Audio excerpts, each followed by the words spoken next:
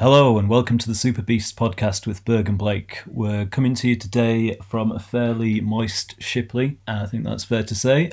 We've got a pretty dense and intense show for you today. We're going to be talking about what we've been up to, some things that have caught our attention in the news as usual. Going to play some great tunes later on. Yeah, but before all of that... Hello. Hello, Berg.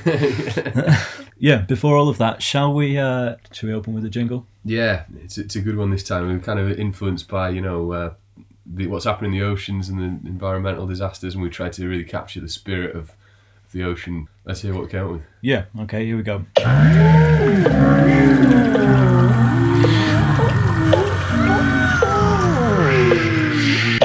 So as you can hear from that, we called in some favours from some whales. Yeah, some plastic in there too. Yeah, and our old friend Wind. Can you tell us anything about the outcome of the jingle vote that we had last time around? Oh, right, yeah. Well, it was kind of like, I don't know, a microcosm of politics lately. It ended in deadlock. Mm-hmm.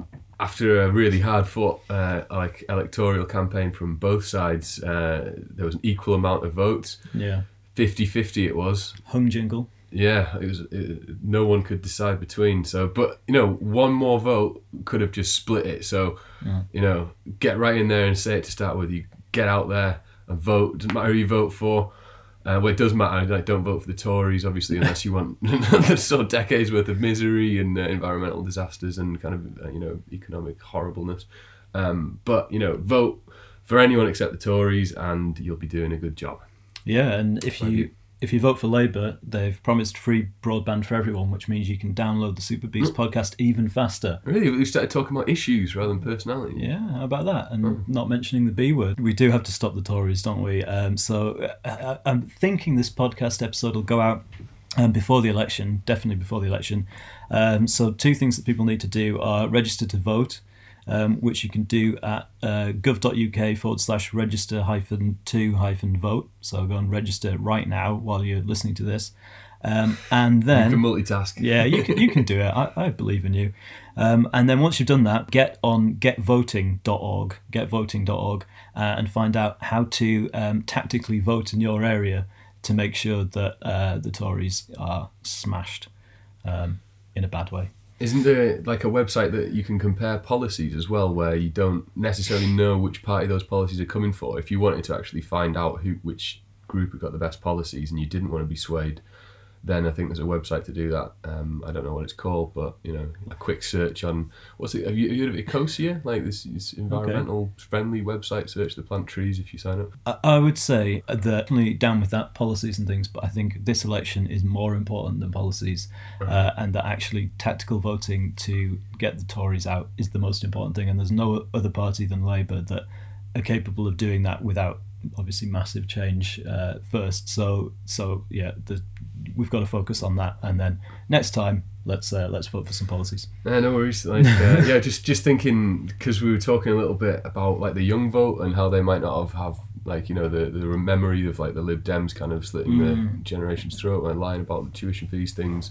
They're broadly take my personalities, and if they did want to actually, for a lot of people to say I want to vote Tory, then they got to look at this and they didn't actually understand that the policies they're voting for are actually the ones. It's kind of like the sheep voting for the wolf. Oh, I see what you mean, right? Yeah. So for a younger person, not that we'll have many younger views, I imagine, but Now we've got that out of the way. What have you been up to recently? So quite a lot this month. It was very luckily managed to have like 2 weeks off for half term. So went to Lanzarote for the first week, drew lots of dogs, had a good time on the beach, So you drew lots of dogs? Yeah, I draw wherever I go, it's Inktober going off as well, so just finishing doing my drawings a day. Yeah. Lots of cartoon drawing going off, and lots of nice times. Got some new Asterix annuals, brought back. Got the Spanish to English translations as well. Very nice, yeah. Pretty nice. So finishing off a bit of cartoon drawing, working on the house. Signed for a national futsal league team because I'm a futsal goalkeeper and Leeds have got a team, so they asked for me to play for them. Nice. Played a game with them. The most disorganised team I've ever worked for. Mm-hmm. It was an absolute joke, the organisation, but they're so skillful. So the players were quite decent. And other than that, splurging a load of money on stuff because I've been spending money on the house. And also I finished proofreading my novel, so I'm going to approach a few publishers about that. And finally, last weekend at the Nicest Pie Festival at Wharf Chambers, watching a load of punk bands, all of which contain at least one female member. It was all girl organisers, and I drew loads of cartoons of them. And yeah, if you want to check out Cartoons from the Pit, been getting a lot of love from people last week from all the drawings I drew. Where can people find Cartoons from the Pit? Is it online, or is that just very much a physical thing? You can buy a physical copy if you log on to Facebook and search Cartoons from the Pit. I'll put a link on there to my Instagram, where I just upload quite regularly sort of cartoon drawings and things that I do. What have you been up to? This wasn't in the last month, but I forgot to mention it last time. I did the Sheffield Half Pint Marathon in September, which was quite good. There's 13 pubs on this list, and you've got to go around them all and have a half pint of an Abbeydale or a True North beer in each one, and you get a stamp at each one. And when you've visited all 13, you get a T-shirt, which I'm wearing today. Actually, it's a really nice T-shirt. Cool, It's got a little illustration of all the pubs that you visited on. So yeah, did that in September. It was pretty good. My original plan was to do it all in one day, but in the end I sort of spread it out over the course of the month, and it was good fun actually. It took me to a few new quality boozers in Sheffield, so I enjoyed that a lot. Finally got my T-shirt this month. Yeah. What else have I been up to? Been getting the MG ready for the winter. Oh yeah, that's a car, right? Yeah. Yeah. Oh yeah. People as ignorant as I was. It is. It's a vehicle. It's a 40-year-old car that's doesn't put the environment first, unfortunately. But classic racing green. Does it purr like a cat? It does now. Yeah, it's the whole experience of having the MG was just a stupid one, really. When I was living in Shepherd's Bush in London, the flat that we had opposite the Westfield shopping centre had a parking space, and people like shoppers would come and park in the parking space on the weekend, like in our driveway basically. And so I thought, oh, well, that's annoying. I'm going to buy a car, and then the people won't be able to park there. And because I didn't really need one, I wanted one that was a bit more of a toy than something that I would actually drive around. So I got that, and then I've been teaching myself mechanics and how to fix it and keep it going and stuff like that. So it's been really good fun. The car itself was really cheap, but I've definitely spent probably twice as much on tools and parts and bits and spanners and all that. So anyway, taking the battery out, bringing it in, keeping it warm, getting it ready for hibernation. Have you got like a garage or something? Nope. No garage. Look with that over winter. Yeah, well, yeah, it's bad in winter, and then in the summer it just gets filled up with insects. So it's basically a disaster. It's mostly just somewhere to store my waders, which we'll come back to later on. What else has been going on? Loads of tedious stuff at work, which I won't bore you about. And there's a new Leonard Cohen album coming out next week, so pretty excited about that. Nice. Yeah. Splurge the cash, get it on vinyl, that kind of stuff. Yeah, why not? Yeah, actually, the lead single off it that is on Spotify at the moment, Happens to the Heart, I think is like one of his, is like up there with the best of his songs, and the guy's dead. So I don't know how he's managing it, but it's quite impressive. Yeah, it's for a dead person to be top in the charts. Yeah. Are you going to play anything from Leonard today? I'm not. I feel like Leonard's probably got a big enough platform as it is. Fair enough. Yeah. It's regional, so local. Yeah, let's try DIY. Exactly. Yeah. Which actually leads quite nicely into I'm going to play a song. So yeah, I don't know if we're planning to do, maybe next episode we might do like albums of the year or something, or albums of the year if we've got any. Maybe pick some. I can do something like that. Yeah. But I'm just going to spoil that now and say that this A.A. Bondi album that came out this year called Endiness is probably my favourite one of the year. Mm-hmm. It's quite different to like the previous stuff he's done. I think it was a bit more sort of trad kind of folky, sort of new folk stuff that he used to do. And then with this one, he's kind of adopted this, he's shaved his head and adopted this kind of weird tongue-in-cheek cocksure persona thing, and written some just quite sort of silly but brilliant songs that they sound a bit like the Vangelis Blade Runner soundtrack at times, and it sounds very much like sort of driving through a city at night with him saying some sort of satirical lyrics over the top. But it's really good. I went to see him play in Sheffield last week, I think it was, at this new venue called Network. I don't think many. I struggled to find the venue like on Facebook or anything, so I didn't really know where I was going. And there was only 25 people there, and it was really intense because it was I think a kind of show that was designed for more people. He had like projections and all that kind of stuff. So there's 25 of us there, and he's kind of like staring people out, and it was really intense, but brilliant.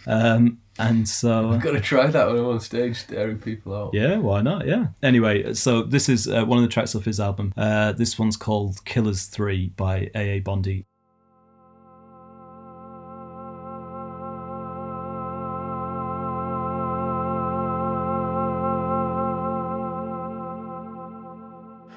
Murder is more entertaining than peace ever will be. To a killer,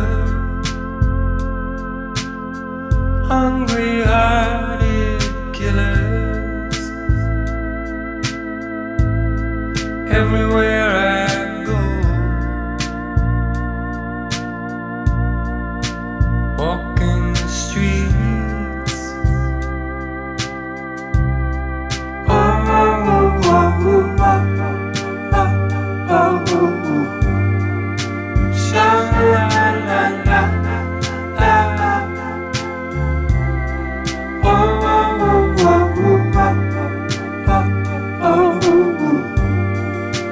Sha-la-la-la-la.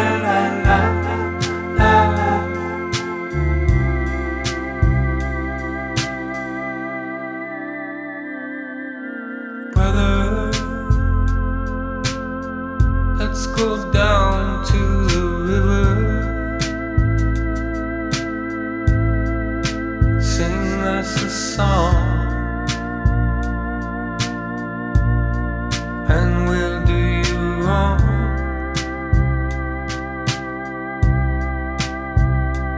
Father,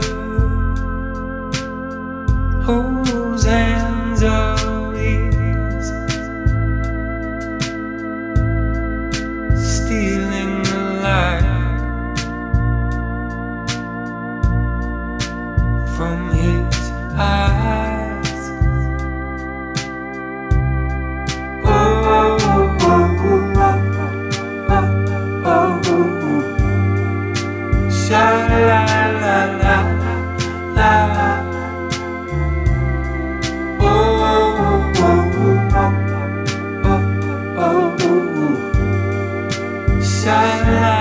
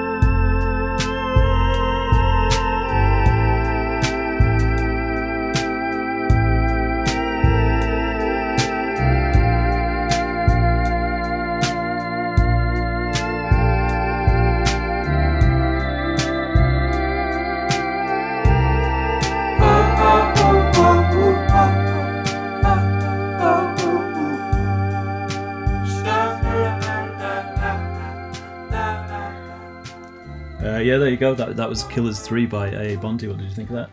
Nice and calm, like kind of nice vibes to it. I love the album artwork, nice and simple, like no-headed man. Yeah, it's really good. Got me nice and chill. Yeah, you should go and have a look at the his music videos if you like any of the songs, because they're just quite surreal and daft. Like, he's definitely gone to town on this like new image thing that he's doing. I've enjoyed checking out all the music you've played me, so I shall do so. Yeah, well, we'll add it to the Spotify playlist as well. So if people want to follow that playlist, they can just get some new tunes dropped into their ears every month as well, which would be quite nice. Could you do some news? Yeah, well, let's start with the most important news. Like, I've got some cats. Me and Charlotte got 2 rescue kittens on Wednesday. They're rescued by the police, and they're currently named after a police officer and after the West Yorkshire Police. So we probably need some new names from, but they're so cute. Like, what did you think of the cats? Yeah, definitely high on the cute scale. Yeah. That's the biggest news there is. Like, we're done next. Yeah. Well, no. And just for anyone listening at home, Charlotte's one of the producers of this show. Oh yeah.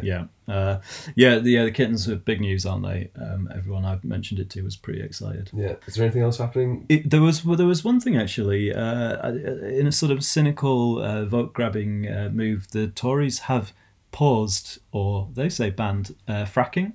So that's quite good. Sounds good. It sounds like it's in the long grass. Like, good place for it during the election. Like, whether it'll stay there, probably not. But if you got a killer unpopular policy, like, kick it in the long grass for a while, take the spotlight off it, and let's worry about how anti-Semitic like people are who don't particularly like Israel.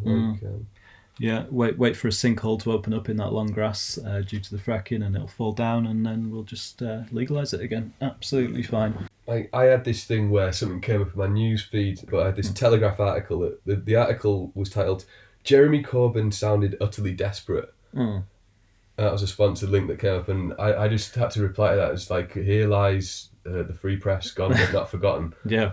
Like, I got a little bit annoyed thinking about that, even though they'd paid to put it on my feed, that just like the right-wing media, just actually, that's not a story, that's just an opinion piece. And then someone just happened to remind me that the people on the Telegraph, the Barclay brothers, billionaire twins, who are living on an island, really small private island next to Sark. Sark, by the way, is still kind of got a feudal economy, so their normal version of reality, the only thing they can see is an island that's basically got a feudal economy, has about 10 people living on it, and the economy's kind of wrecked.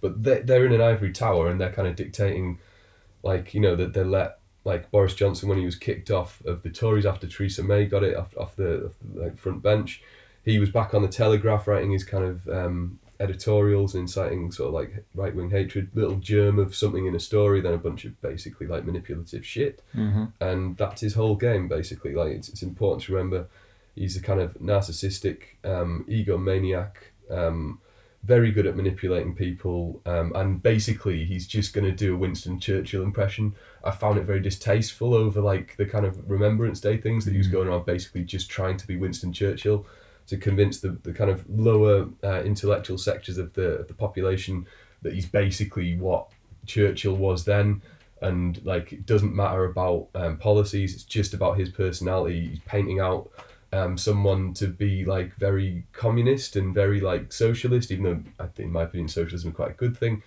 That but ironically, the amount of money that Russian companies put into the Brexit campaign, just him basically standing in front of a big lie on a bus, and basically lying to everyone with Russian money. But now Hillary Clinton, who's also been quite smeared like Jeremy Corbyn, basically saying we should be looking at this evidence of Russian interference in your elections, and the Tories are saying, no, you shouldn't look at any of the interference by the Russians. And like, you've got to be pretty stupid to be voting Tory right now, like, given all of this kind of stuff, or living in a pretty deluded fart bubble. Like, yeah, I mean, the fart bubble's quite a popular place to live for a lot of people. Sorry to rant, like, but if you like those sort of newspapers, you think, look at who owns them, look at what their agendas are, and if you kind of, satisfied by a little germ, a little seed of something that's got some basis, and then a load of absolute shit, like, well, congratulations, like, you're a fucking idiot. Yes, there you go. On the subject of the press and smears and all that kind of stuff, when Corbyn was first elected leader of the Labour Party, I remember getting really pissed off at the Guardian, undermining him, basically writing him off before he'd even got started. I got so annoyed with it, I stopped reading any of their stuff and moved over to The Independent. But The Independent are just obsessed with aliens and space stuff, and it's really weird. I would read a headline like "New object spotted in space," and be like, "This is massive. This is huge. Why are no other papers mentioning this?" And they're like, "Oh no, it's just the Independent. They've just got a real boner for space stuff, and it makes no sense at all."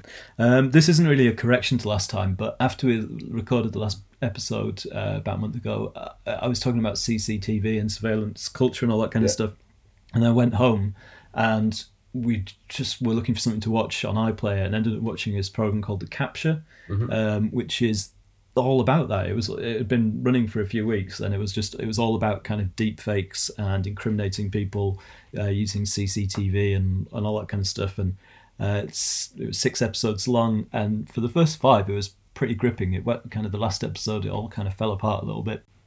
Anything you want to pick up from last time? Oh yeah, one thing, like there was a little bit of criticism to Extinction Rebellion. I think the stuff they've been putting out this month has been excellent, like floating that house down the Thames. Oh, that was brilliant. Like bringing all the stuff in. There's been a lot of flooding in the UK at the minute and a lot of rain, and just hammering home, like just talking about the science and like sticking to what is happening, and really impressed by what they've been doing. Although obviously it's one of those organisations that people that are very, very left-wing get hold of, and I just think it's important that we get that balance of truth, and kind of we're going to absolutely solve things by being completely left-wing. We need to be realistic, but we also need people to understand the issues. And I think they're doing a much better job of that. I think that was what we were saying last time, wasn't it? Like, stick to the facts, and you can, just stick to the facts, and they've listened to us. Are you sure? I think it sounds like it. How many listeners did we get last time? Hundreds of thousands. Wow. Yeah. Okay. And we got listened to on the Isle of Wight, so yeah. Yeah, we got played on the Isle of Wight again. Hello, Wolverton FM, if you're listening there again. Hello there. I was thinking, actually, if we are still going by episode 12, so this is episode 3? Yeah. Yeah, so if we make it to episode 12, I think we should record episode 12 from the Isle of Wight. Yeah. What do you say? Yeah, we'll try and go in the summer. We'll take the MG. We'll do a Fear and Loathing. I think that might be good. I think that would be excellent. Yeah. I was going to say episode 10, but that's the month that I'm getting married. So, so we're just going to push it back to episode 12. Whenever's going to be convenient for our social calendars. Exactly. A lot of things might happen between now and then. You never know. But also the Whiters, I think they need a bit of time to prepare. The Whiters, is that what they call themselves? Yeah. I don't know. Yeah. It's one of the top 10 places in the world for cycling. Okay. There's a few breweries down there, 3 breweries I think there are, so you should visit all 3 of those. Yeah. And probably record from one of the breweries. I think the output might be improved by some brewery produce. Yeah, I'd say that sounds like a good idea. And also Marconi built the world's first permanent radio tower on the Isle of Wight in 1904, and in 1906 all bees started disappearing, the honeybees, and then that pattern was slowly repeated all over the UK. So they started dying first in Wight. Yeah. Okay. Yeah, they have claimed radio transmissions or anything to do with it. One can only. Well, you're going to give me 2 bits of data. Yeah, there you go. You work it out. And I'd link them together. Oof, yeah. Gosh, I could be the next Boris Johnson. Basically know fuck all and just come up with something that sounds spectacular. It's as easy as that. Yeah. To quote Brass Eye. Right. So next, I want to play a song by an artist, and he is an artist called Freddy Fudpucker. Guy lives in Germany. He sits on a seat, he kicks a box and a tambourine, and he plays sometimes very fast, sometimes very slow songs that focus on issues of the world, philosophies, a kind of modern thinking and the contradictions of modern existence. And he is, from the last 10 years of going out to gigs, one of my favourite acoustic performance artists, and so I'd like to play Risen Rad by Freddy Fudpucker. Your third eye is a fierce wheel on fire, spins in the middle of your mind as you try to leave. Flowers you wish to receive, to tell the stories you wish to believe.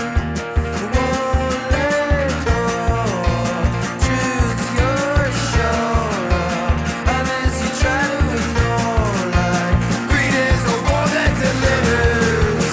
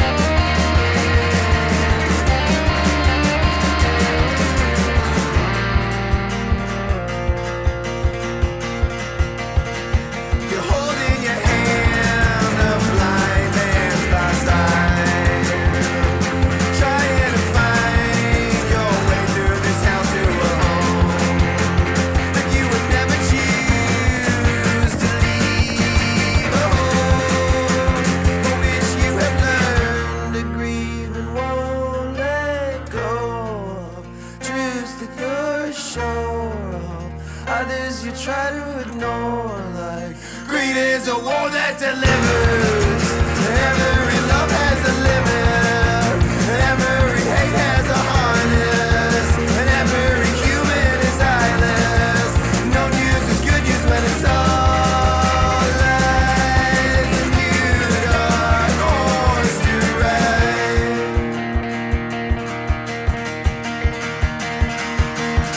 Sit down.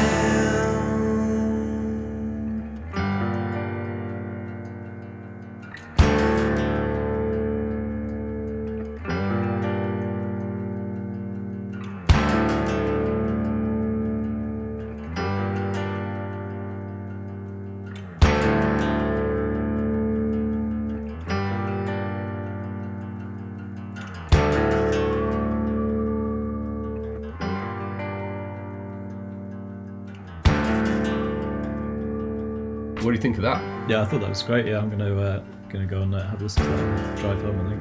Yeah, there's just been saying to Tom while listening, the last few albums he's done, this guy's got a lot of albums and he's improved his craft over the years. Last 3 that he's done, they come with these little zines where he's illustrated all his lyrics. He's a fantastic artist, and it's just a throw together of modern and mythological and religious and philosophical and technological and everything together. And yeah, I can't rate this guy high enough as an artist. I think he should be achieving much greater commercial success, but his content is dark, but I think he makes it sound happy by keeping it fast. So well done, keep producing and get more people listening to that. Some of the lyrics in there were great. Yeah, like it's if the lyrics sort of catch my attention like that, then I know I'm gonna like something. These pictures are excellent as well. Yeah. Could definitely just stick these up on your wall, couldn't you? Yeah, well, yeah. maybe not all of them. Actually, this is not this fetus. Would you like to tell us how we might go about saving the world? All right. Well, yeah. And this segment we're going to do like saving the world, or how to create utopia, or at least just to stop us destroying our environments. But as a little lead-in, I just wanted to talk about 2 things briefly. One, the UK law where they don't have to label what's in a product. That came out in that plastics documentary. It was on about war on plastics. But yeah, for instance, like wet wipes, they don't have to label that it contains like 95% plastic, and you know there's all this to do with people flushing them and whatnot.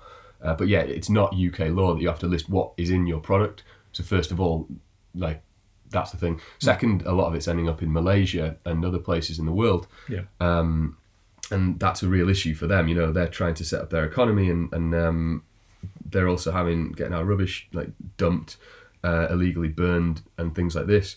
And there was a story I wanted to mention. It's not new news. This was like been going on for like maybe 30 years. But a friend of mine, Luke from On the Road, he's moved over to teach in Malaysia, and you should check out On the Road. He does it as like an online web blog, little short segments of what's happening in Malaysia. Highly recommend reading his writing.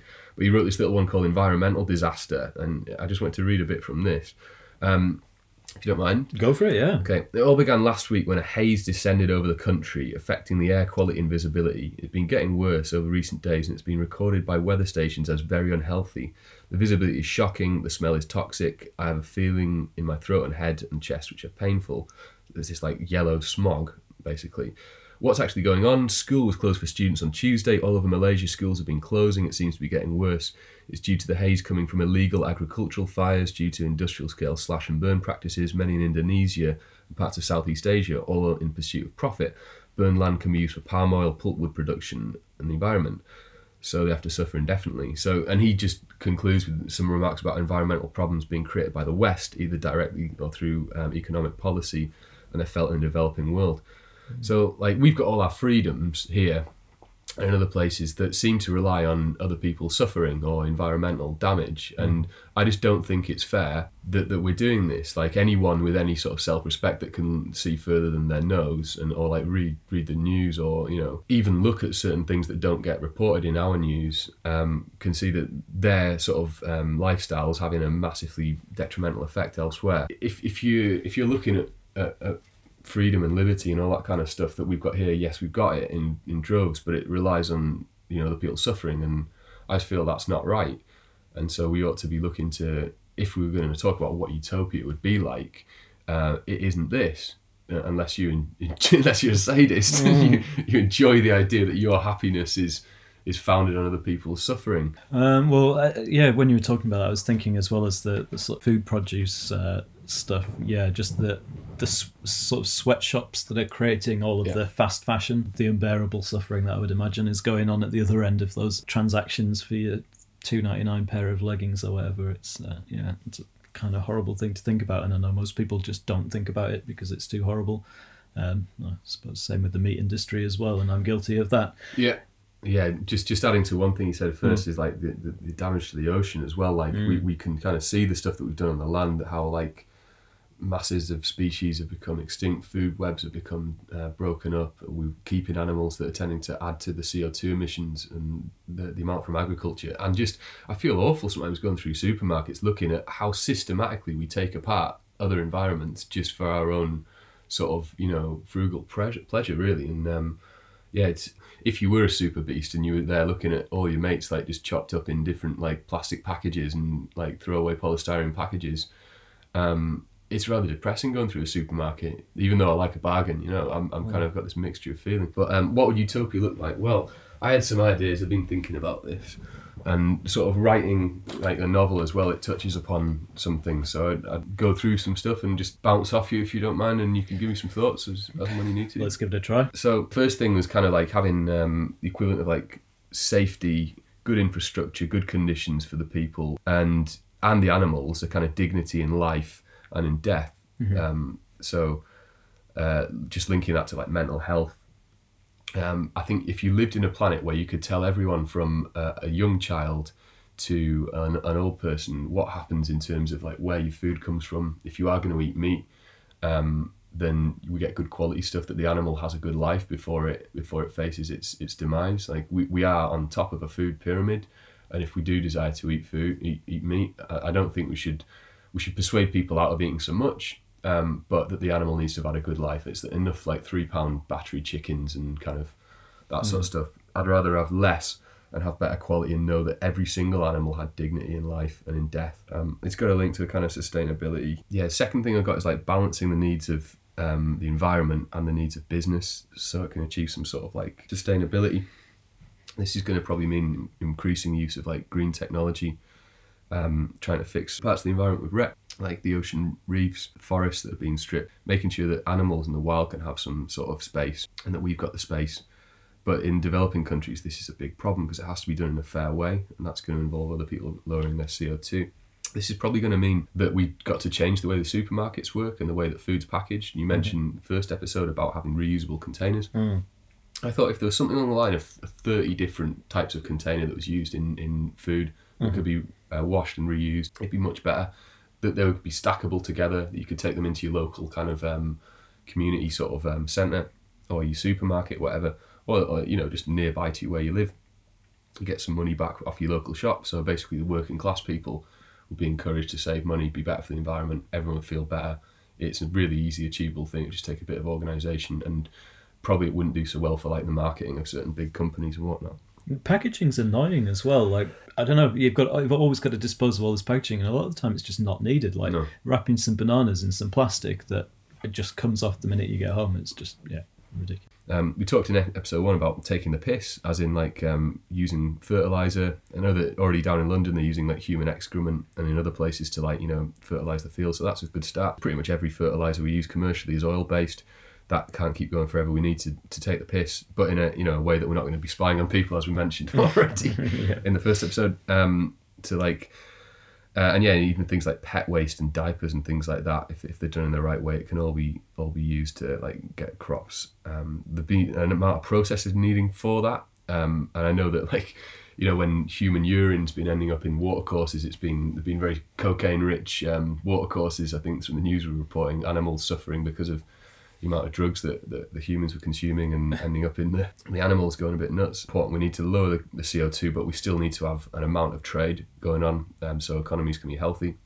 Two things. One, the kind of ever increasing population of humanity on this planet drives a lot of these problems, doesn't it? Sort of making sure everyone has access to all of the kind of healthcare and all of the basic requirements of life is just a never-ending, like, difficult task. And the other thing was Do you think we need to give up some luxuries? I mean, is shipping these fruits from all corners of the earth just so that they can occupy the fresh fruit aisle of every supermarket in every city of the UK? I mean, is that something that we should be doing, or should we look at some things? I mean, it's difficult. I don't know how you would agree on this, but do we need to ship all that stuff around, or do we give up some of that stuff? Work with what we've got a little bit more, homegrown produce a bit more. Short answer, yeah. We are going to need to give up luxuries, and in the West we're going to need to increasingly get used to this. But the moral gains from that, I think, will outweigh the kind of, I can't get this when I want it. Next one, I think that in terms of social, I'd like there to be like parity or relative parity between the highest and the lowest earnings, so that they're not so dyspraxic so that they couldn't meet and change ideas. Probably in the low earning things, there'd be more job rotation. Obviously, I think there's a lot of like, when you look at how societies are, you look at all these empty buildings and like this growing homeless problem. So working parties being set up for people who are out of work, getting projects back in. Like, don't like to say workhouse because that's a horrible word, but like lazy people who aren't working could be doing something useful agriculturally and being moved around different places. Mm-hmm. There was a thing on about set in America called Take Our Jobs, where they asked American people to come and take some of the jobs that the Mexicans were doing around the border areas. Oh, yeah. And basically it was a popular initiative to do that. And yeah, thousands of Americans like say, yeah, we'll come and take these Mexican jobs. Yeah, American jobs for American people. Well, thousands of people didn't. 10 people actually volunteered to come up. After one day, all of them had quit. Like, the work's too hard. We can't do this. The Mexicans are like, no, you're not working fast enough. So yeah, I don't know whether people would actually get into doing the manual stuff again, but it'd do them the world of good, and the mental health the world of good. Yeah, I think everyone should kind of have this possibility, this collective action, this right to trade, to be an artist, to be recycling and reusing things. I think there's a whole generation of people that can creating more individually. Mm-hmm. I'd like to see military being used for more foreign kind of growth, really, like helping in other countries, humanitarian work. I don't know if you're going to get onto this, but I was thinking with your working groups initiative, also some sort of housing initiative. Yeah. We've got a lot of... are you going to talk about that? No. Okay. Well, yeah, I was just thinking, all of those empty buildings, all of those buildings that are sitting empty in Sheffield, I walk past them every day, and I'm always thinking, what a waste. You could just... That's some really good shelter for somebody who's sleeping on the freezing streets of South Yorkshire. Some initiative to connect those two dots is just a no-brainer, I suppose you would say. You could almost focus on that like a policy rather than focusing on something that's completely irrelevant or almost completely irrelevant. You could win an election with good policies like that, couldn't you? Yeah, just imagine. The other sixth point I wanted to get out was like science and technology basically needs to be for freedom, not enslavement of others. Developing enlightenment, not putting people into more delusion and more like, how you see technology making people like weaker in terms of their thinking and their minds and their reliance upon it. Yeah. A certain amount it's useful. A certain amount you've got to be skillful as a person to survive and to be thoughtful and be a good person. So technology needs to work like that. So I'd kind of like to see that, and what I talked about, those working parties and the military sort of organisation. Like a green revolution, really. Sort of, they've talked about spending money, and I've seen different projects where they're, for instance, in the forest fires in America, they're thinning out trees. They're using people to do that, so the forest fires aren't this big conflagration that just burns and burns and burns. That they're having controlled fires and kind of, they're spending money on making sure the environment isn't fucked, basically. And it's getting pretty fucked at the minute with these right-wing governments and their delusional tactics, focusing people fundamentally on the wrong things. There's a lot we could be doing, and we're wasting fucking time. Should be just getting on doing it. It seems to be getting better in a way, the world. I think people are nice and not everyone's deluded, but yeah, if those people could feel like they're making a difference in the small things they do, it's probably linking the whole thing to technology that does it. That if you scan a product in a shop, you can see that you're buying it off an exploitative company, you buy a different one. If you can see the supply chains making too much money, then get it from somewhere else. Is there an opportunity for an app, or just thinking any developers listening out there, could you build an app that could make things like that transparent? So ethical retailers, what sort of break down the origins of certain products and things, maybe by barcode scanning or something, and just make it so that everybody has easy access to that information and then can make kind of more informed decisions. Yeah, I'd like to see that. I think in future you might see products just come into the periphery of your phone and telling you these things, like, you know, you have your camera out and it just scans them. Like, it's a bit despotic thinking of the power use involved in that, but that's the way that consumer-driven capitalism's going. So if there's ethical considerations within that, and the more accessible they are, I think that's going to be better. Yeah, and even just, I mean, the government, we've been doing this for years, but just labelling things, you know, green label on stuff that's produced ethically, or, you know, something like that, something as simple as that would be good. We're going back to the start again, where we're saying UK government, it's not like legal for them, for non-food based products, for them to display what's in it. I mean, start there. Why don't you start there? Any other polls to your utopian tent? No, just be good to each other. Like it says in Bill and Ted, be excellent to each other, from all the way from like the way you communicate to each other, the way that you're nice and you explain things, to all the way of like trying to communicate with animals and, you know, looking after the environment around you and keeping your garden habitats good. Everyone doing their bit, buildings that have got bits of nature, bits of like growth, sustainable use. Yeah, the future's coming on, and you've got to kind of you've got to be excellent to each other, party on, but, you know, not sustainable. Right. Well, on that note, I think we should play another song to give everyone's brains a little bit of time to digest all of that and rethink their entire lives. What you got? So what I've got. Well, since the first episode, I wanted to play a track by this band called Easter.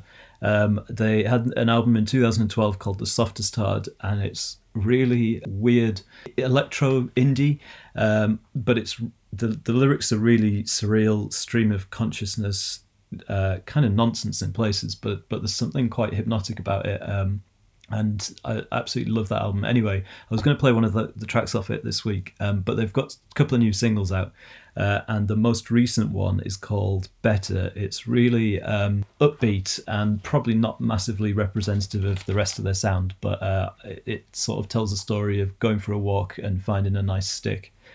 So I thought I'd play that. So this is the track Better by Easter. Oh, it's better with you. Oh, better with you. Oh, it's better with you. It's better with you. So much better. It's better with you. It's better with you. I had a fruity drip and touched this old guitar. The locals know my name by now. The weather is getting warm. I'm thinking about the pool. I'll stand in line tomorrow. I'm making all these plans and drinking all this juice. I went to fix my phone and spoke a lot of German. I think it's pretty good. Ich denke viel an dich. This dog is really cool. My bed is soft and huge. Oh, it's better with you. But it's better with you. It's better with you.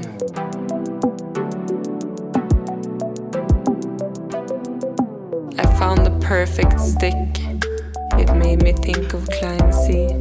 I really like this thing they built for kids inside the park. I peed inside the bush. She was full of flowers. The view is very soft. I'm looking at this bird. I ran into some friends. They said that I look buff. We walked along the Spree. I told them about us. A fridge packed full of snooze. A hot and spicy soup. Oh, it's better with you. It's better with you. But it's better with you. It's better with you. It's better with you. It's so much better. It's better with you. It's so much better. Oh, it's better with you. It's so much better.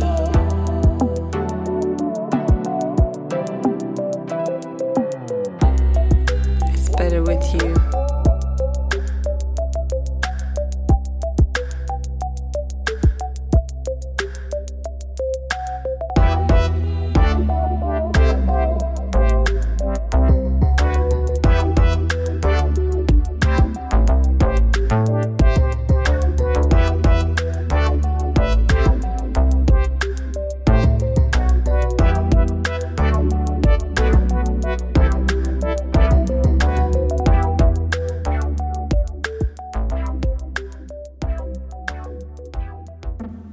Yeah, so that was Better by Easter. What did you think of that? I like that. Like you always choose stuff that I wouldn't choose to listen to myself. That's what I'm here for. Yeah, it's great. Yeah, it made me laugh. It made me kind of groove a bit, and yeah, I enjoyed that. It's great. On the first episode, I played a song by Roach that Oh yeah, that I think quite a few people seem to react well to. I enjoyed that. Yeah, so she's playing in support of another artist who I'd quite like to play a song for at the end of this if there's time, called Art School Girlfriend is the name of the band. Roach is supporting Art School Girlfriend in Manchester next Sunday, which I think is the 24th, and I'm going to be there. So come and shake my hand or glass me, whichever takes your fancy.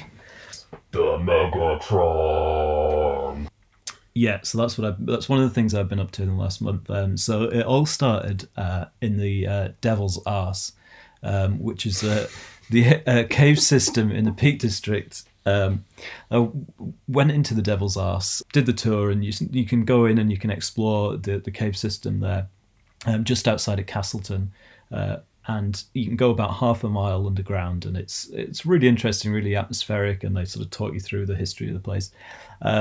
And then you get to this bit where there's a fence, and when you can't go any further, but when you look down there, the cave system goes on underneath the Peak District for I think 11 or 12 miles. Wow. And so I was talking to my brother-in-law, and I was like, I really want to go down there and really want to explore this, and he was like, okay, well, we'll probably have to learn a few things before we get into caving. But have you heard about the Megatron? And of course, my eyes just lit up, and I just thought, what is Megatron? So what is Megatron? In the centre of Sheffield, there are a couple of rivers which have been buried underground in Victorian times to enable the development of the sort of the valley of the centre of Sheffield. So it enabled them to build the train station and then run train lines to Manchester and to London and further north and all of that kind of stuff. So to enable them to do that, they had to enclose the rivers and bury them underground. And there are 3 rivers which all connect underground, 2 of which connect underneath the train station. And you can actually go down there. Under the train station. Yeah. I did not know. Yeah, so you're probably walking around, if you live in Sheffield or you visit there, you're walking around on top of these rivers that are buried under the ground, and it's possible to go down there. So I took a Friday off work a couple of weeks ago, and me and my brother-in-law had bought some waders from the shops, and we went and parked in Sydney Street car park in sort of central Sheffield, and it was raining. It was quite a wet morning, and we just in the car park there put our waders on, strapped a head torch on, and then got into the Porter Brook River, and then just started walking down the river. And after about a minute of walking, you go into a tunnel, and then you just go under some buildings, and then you're in pitch black under the city, and we sort of took it from there. Is that something that you would want to do? Would you be interested in exploring something like that? Oof, yeah, partially. I can't think of that without thinking of like it. Like we went down a couple of like underground caves in Lanzarote that have, one's been done out. They've both been artistically changed so people could go there. Yeah. I was just thinking when you were saying it, how user friendly and accessible is it? Do you go down on your own? Is there guides? Is there like what's the deal? Yeah, so there are guided tours that you can do now. They're trying to open it up a little bit, but they're still probably sort of semi-professional, really. It's just some people who are a bit interested who sell tickets to take you down there, and they kind of steer you away from the deepest parts. So it is possible to do it, but the tours have actually been selling out so quickly. We bought a ticket back in the beginning of summer, but we couldn't go down that day because it was too deep or something like that. But every single tour that they'd done had sold out, and so it's kind of massively in demand. And the day that we couldn't go down there, some people had travelled up from London, and some had come down from Scotland to take part in this thing. So people are really interested in Yeah, this. it seems So so. yeah. Anyway, we went down underneath there, and initially you start off. It's quite low. The tunnel's quite low, and you sort of got to stoop a lot, and it's quite dark, and you it's definitely quite an experience. It was a really surreal start to a Friday. After you get underneath the initial buildings, you go underneath Shoreham Street, and then you come out in the River Channel next to a Spa shop next to the station. We carried on walking down there and then went underneath the station, which I was a little bit trepidatious about because I thought, if you were going to blow up Sheffield Station, this is the place to do it. The channels, I'm not suggesting anybody does that, but the river channels follow directly underneath the train tracks, and so you can hear the trains going overhead. And about 50 feet once you're underneath there, the Port of Brook River meets the river Sheaf, and so the two rivers converge, and then there are three big channels underneath the station. We tried switching off the headlamps, and it was really dark, but it wasn't scary at any point. I mean, one of my favourite horror films, I can't remember if I mentioned it last time, is The Descent. And so I've always got that film in the back of my head when I'm anywhere dark and sort of weird. But it wasn't scary at all. I think maybe the sound of the water and the sound of the trains overhead, you didn't feel like it was, it wasn't. There was something there that felt quite natural and good and not scary. I didn't see any rats or bats or any wildlife at all, apart from spiders. There were loads of big spiders, which I didn't expect, but if you don't like spiders, it's not the place for you. I was driving to work the other day, and this spider came down from my car because I'm keeping it in the garage now, and it got in, and I nearly sort of panicked with the wheel, and I had to really steady myself with it. But I like spiders. I don't particularly like flies, so yeah, no, big up the spiders. I mean, your kittens will have been exterminating quite a few spiders recently. We should maybe send them down Megatron next time. But yeah, one of the interesting things about exploring down there was I was expecting to find lots of rubbish, lots of discarded stuff. I was definitely expecting, blockages of plastic bottles and waste and all that kind of stuff. And there wasn't really any of that. There were some interesting objects though. Okay. There was a copy of Spider-Man 2 on DVD. Really? Yeah, which I was quite impressed by. There was quite a few Boots Advantage cards. Came across quite a few of those, which surprised me because they've got probably the best Advantage scheme of any loyalty card, I would say. Do you know what was the one man-made item that I saw the most of down there that wasn't Victorian bricks? The most man-made item you saw down there? Yeah, discarded item. Condoms. No, don't know. Some sort of plastic. I like that your brain went straight to condoms. Yeah, it was mobile phones. Mobile phone. Oh, right. Mobile phones, yeah. So a couple of Nokia 3310s, BlackBerry, a couple of flip phones. Yeah. Some really nice vintage phones, just sort of buried in the kind of the mud and stuff. Yeah, it was quite exciting. There's no GPS down there, no phone reception, so you kind of don't want to get into any sort of sticky situations. The idea of the whole journey is that you go to this part of Megatron called the Cathedral, which is this massive big space underground, as you can imagine, where the big spider is. Yeah, where the big spider. You have to kill with the silver earrings. Yeah, that's it. Yeah, it's where the Sheaf and the Porter then meet the River Don, and it's right under Castlegate Market, which is being redeveloped at the moment. And I think what they're going to do as part of the redevelopment is open up some of the journey underground so that tourists can sort of start exploring this thing, which will be quite interesting. If it's done well. Yeah. So we made it to the cathedral, and I couldn't take any pictures because I took my SLR with me, and the space was too big for the flash to really light anything up. So we're going to go down there again with some flares. I've been watching these videos by this guy called Patrick Dickinson on YouTube, and I would recommend anybody who's into exploring or just wants to hear a nice Yorkshire voice from time to time. He does these brilliant videos on YouTube, Patrick Dickinson, and he's explored Megatron. He's gone down there with a dinghy and done a bit of boating and stuff. When we finished, we got out and drove around to the where the River Don meets at the mouth of the Castlegate, the cathedral part. And you could see the water coming out from where we'd been was really nice and clear. And then the water in the Don from the industry, or the places that it had been, was kind of black, and you could see the two waters mixing, the sort of black water and then the clean water. So I'm glad we didn't go any further than that because that would have been quite bleak. Well, just worth mentioning how the Conservative Party kind of cut the funding for the environmental sort of investigations of these sort of things. I think to the extent where you've got to kind of pretty much investigate them yourself and prove that they need the environmental investigation. So, cut the red tape by letting the environment get more fucked. So, vote Conservative if you've got no fucking brain. Yeah.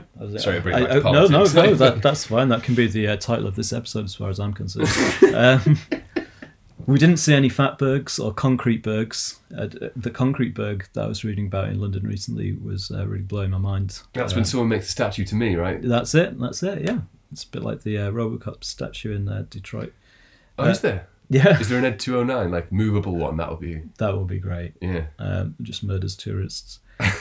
So we did this. It was Friday, maybe about 2 weeks ago. Friday last week was the floods, the big Sheffield floods. So Megatron would have been peaking, I would say, and I'm glad we didn't go down there that day because we would definitely be dead. Do you think it's got the capacity to take massive future floods, or do you reckon the Megatron might have a backup? I think because the part that we went down is mostly dealing with the water from the River Sheaf, which comes from the Peak District from Edale, and I think that it was pretty big. There was 3 massive channels down there. I think it can probably handle it, but all that flows into the Don, and it was the Don that was flooding around Meadow Hall. Right. So you get all the nasty kind of diseased water. Yeah, the black water. I just wonder whether the Victorians were forward thinking enough to think that the people that came after them might really, really destroy or not be able to destroy the environment. Yeah. Something of, is the Thames going to be big enough for when water levels rise? I think that'll be a place where it overflows, and it'll be quite not like the day after tomorrow, but it'll be a little bit dramatic when that happens, shall we say. I just wonder if all the Victorian infrastructure has been taken into account, how much we kind of subsequently fucked the environment up.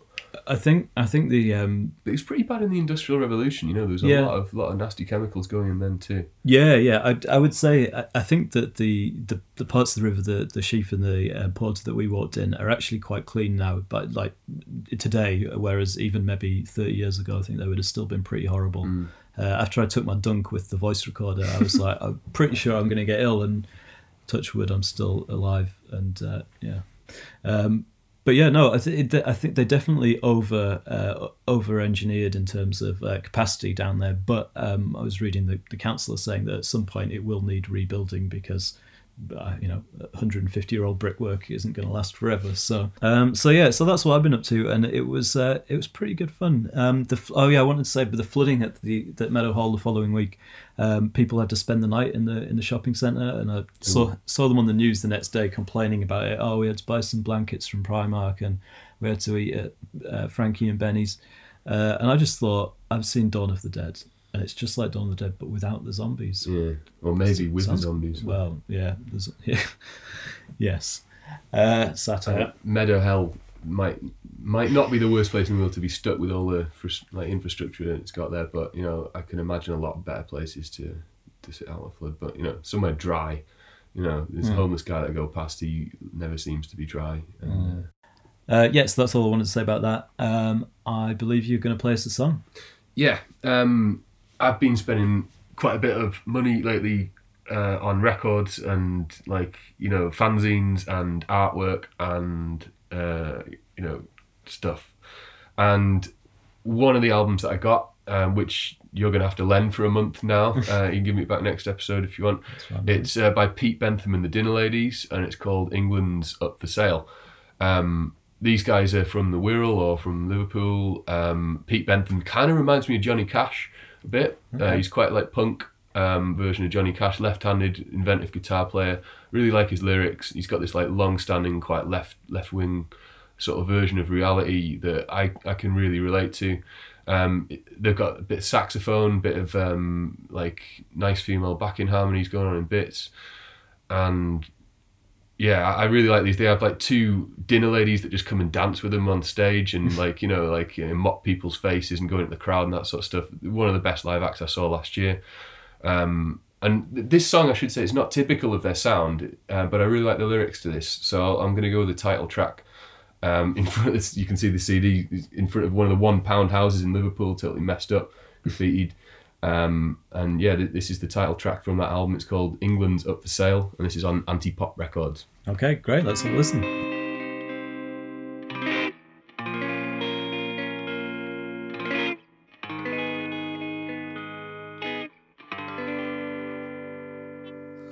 Which way did you choose? Which way did you choose?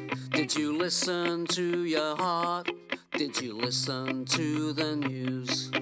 England's dreaming, England's screaming, England's off the rails.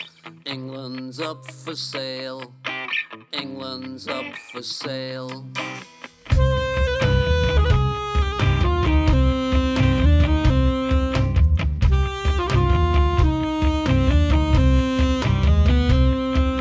Which path will you take? Which path will you take? Do you know what you were doing? Will you make a big mistake? England's seething, England's grieving, England's off the scale. England's up for sale, England's up for sale.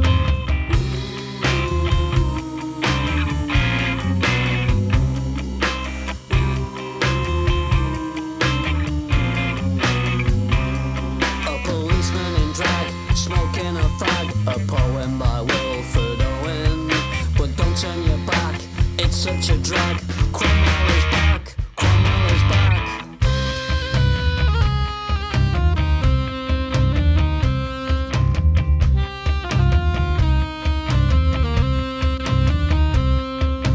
Which way did you choose? Which way did you choose? Did you listen to your heart? Did you listen to the news? England's dreaming, England's screaming, England's off the rails. England's up for sale, England's up for sale.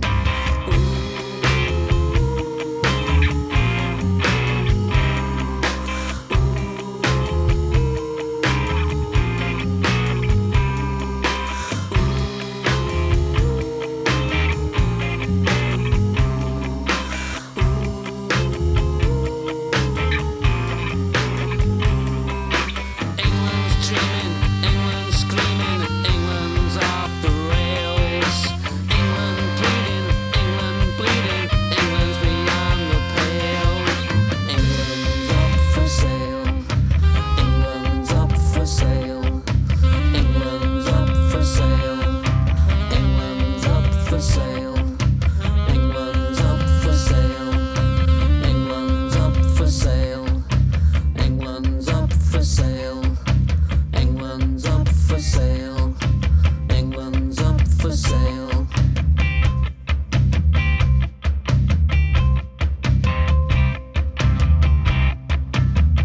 So what do you think of that? Yeah, I thought that was really good. I enjoyed that a lot.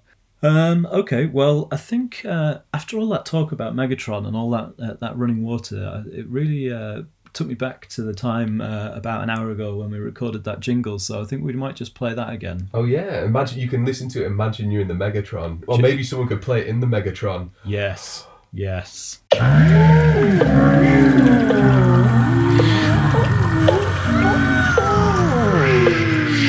Well, it wasn't even obvious. We've slowed down and octave shifted our vocal so much. It actually says Super Beast. Yeah. Well, I don't know. There might be a hidden message in that if you were to press it onto vinyl and then play it backwards on your record player at home. That you might find a hidden message. No, barely anyone's listening, Blake. I don't think anyone's going to be burning it to vinyl, Look, playing it backwards. I'm just saying. That Some fans are quite obsessive. Yeah. Can be. Yeah, that's what I'd be doing. So for those super obsessive fans, if they wanted to get hold of us in any way in a kind of online capacity, they could go to Twitter and search @SuperBeastPod. If they're on Facebook, they can just search for Super Beast Podcast or Super Beast Pod on there as well.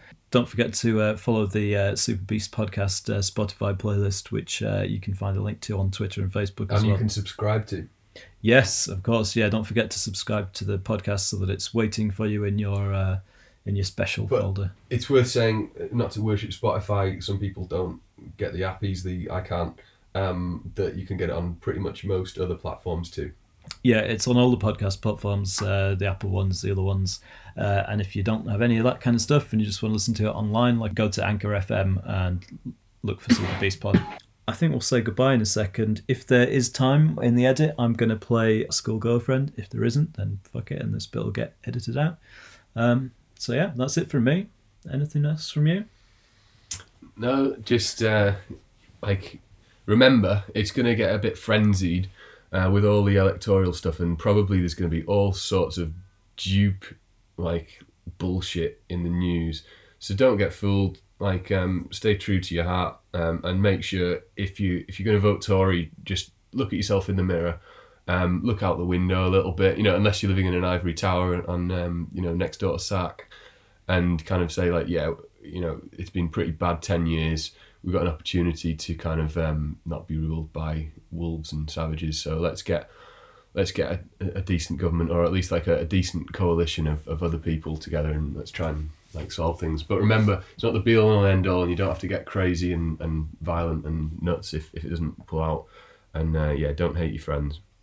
And just to undermine all of that, look in the mirror, look at yourself, but don't look when you're crossing the road. Bye. Bye.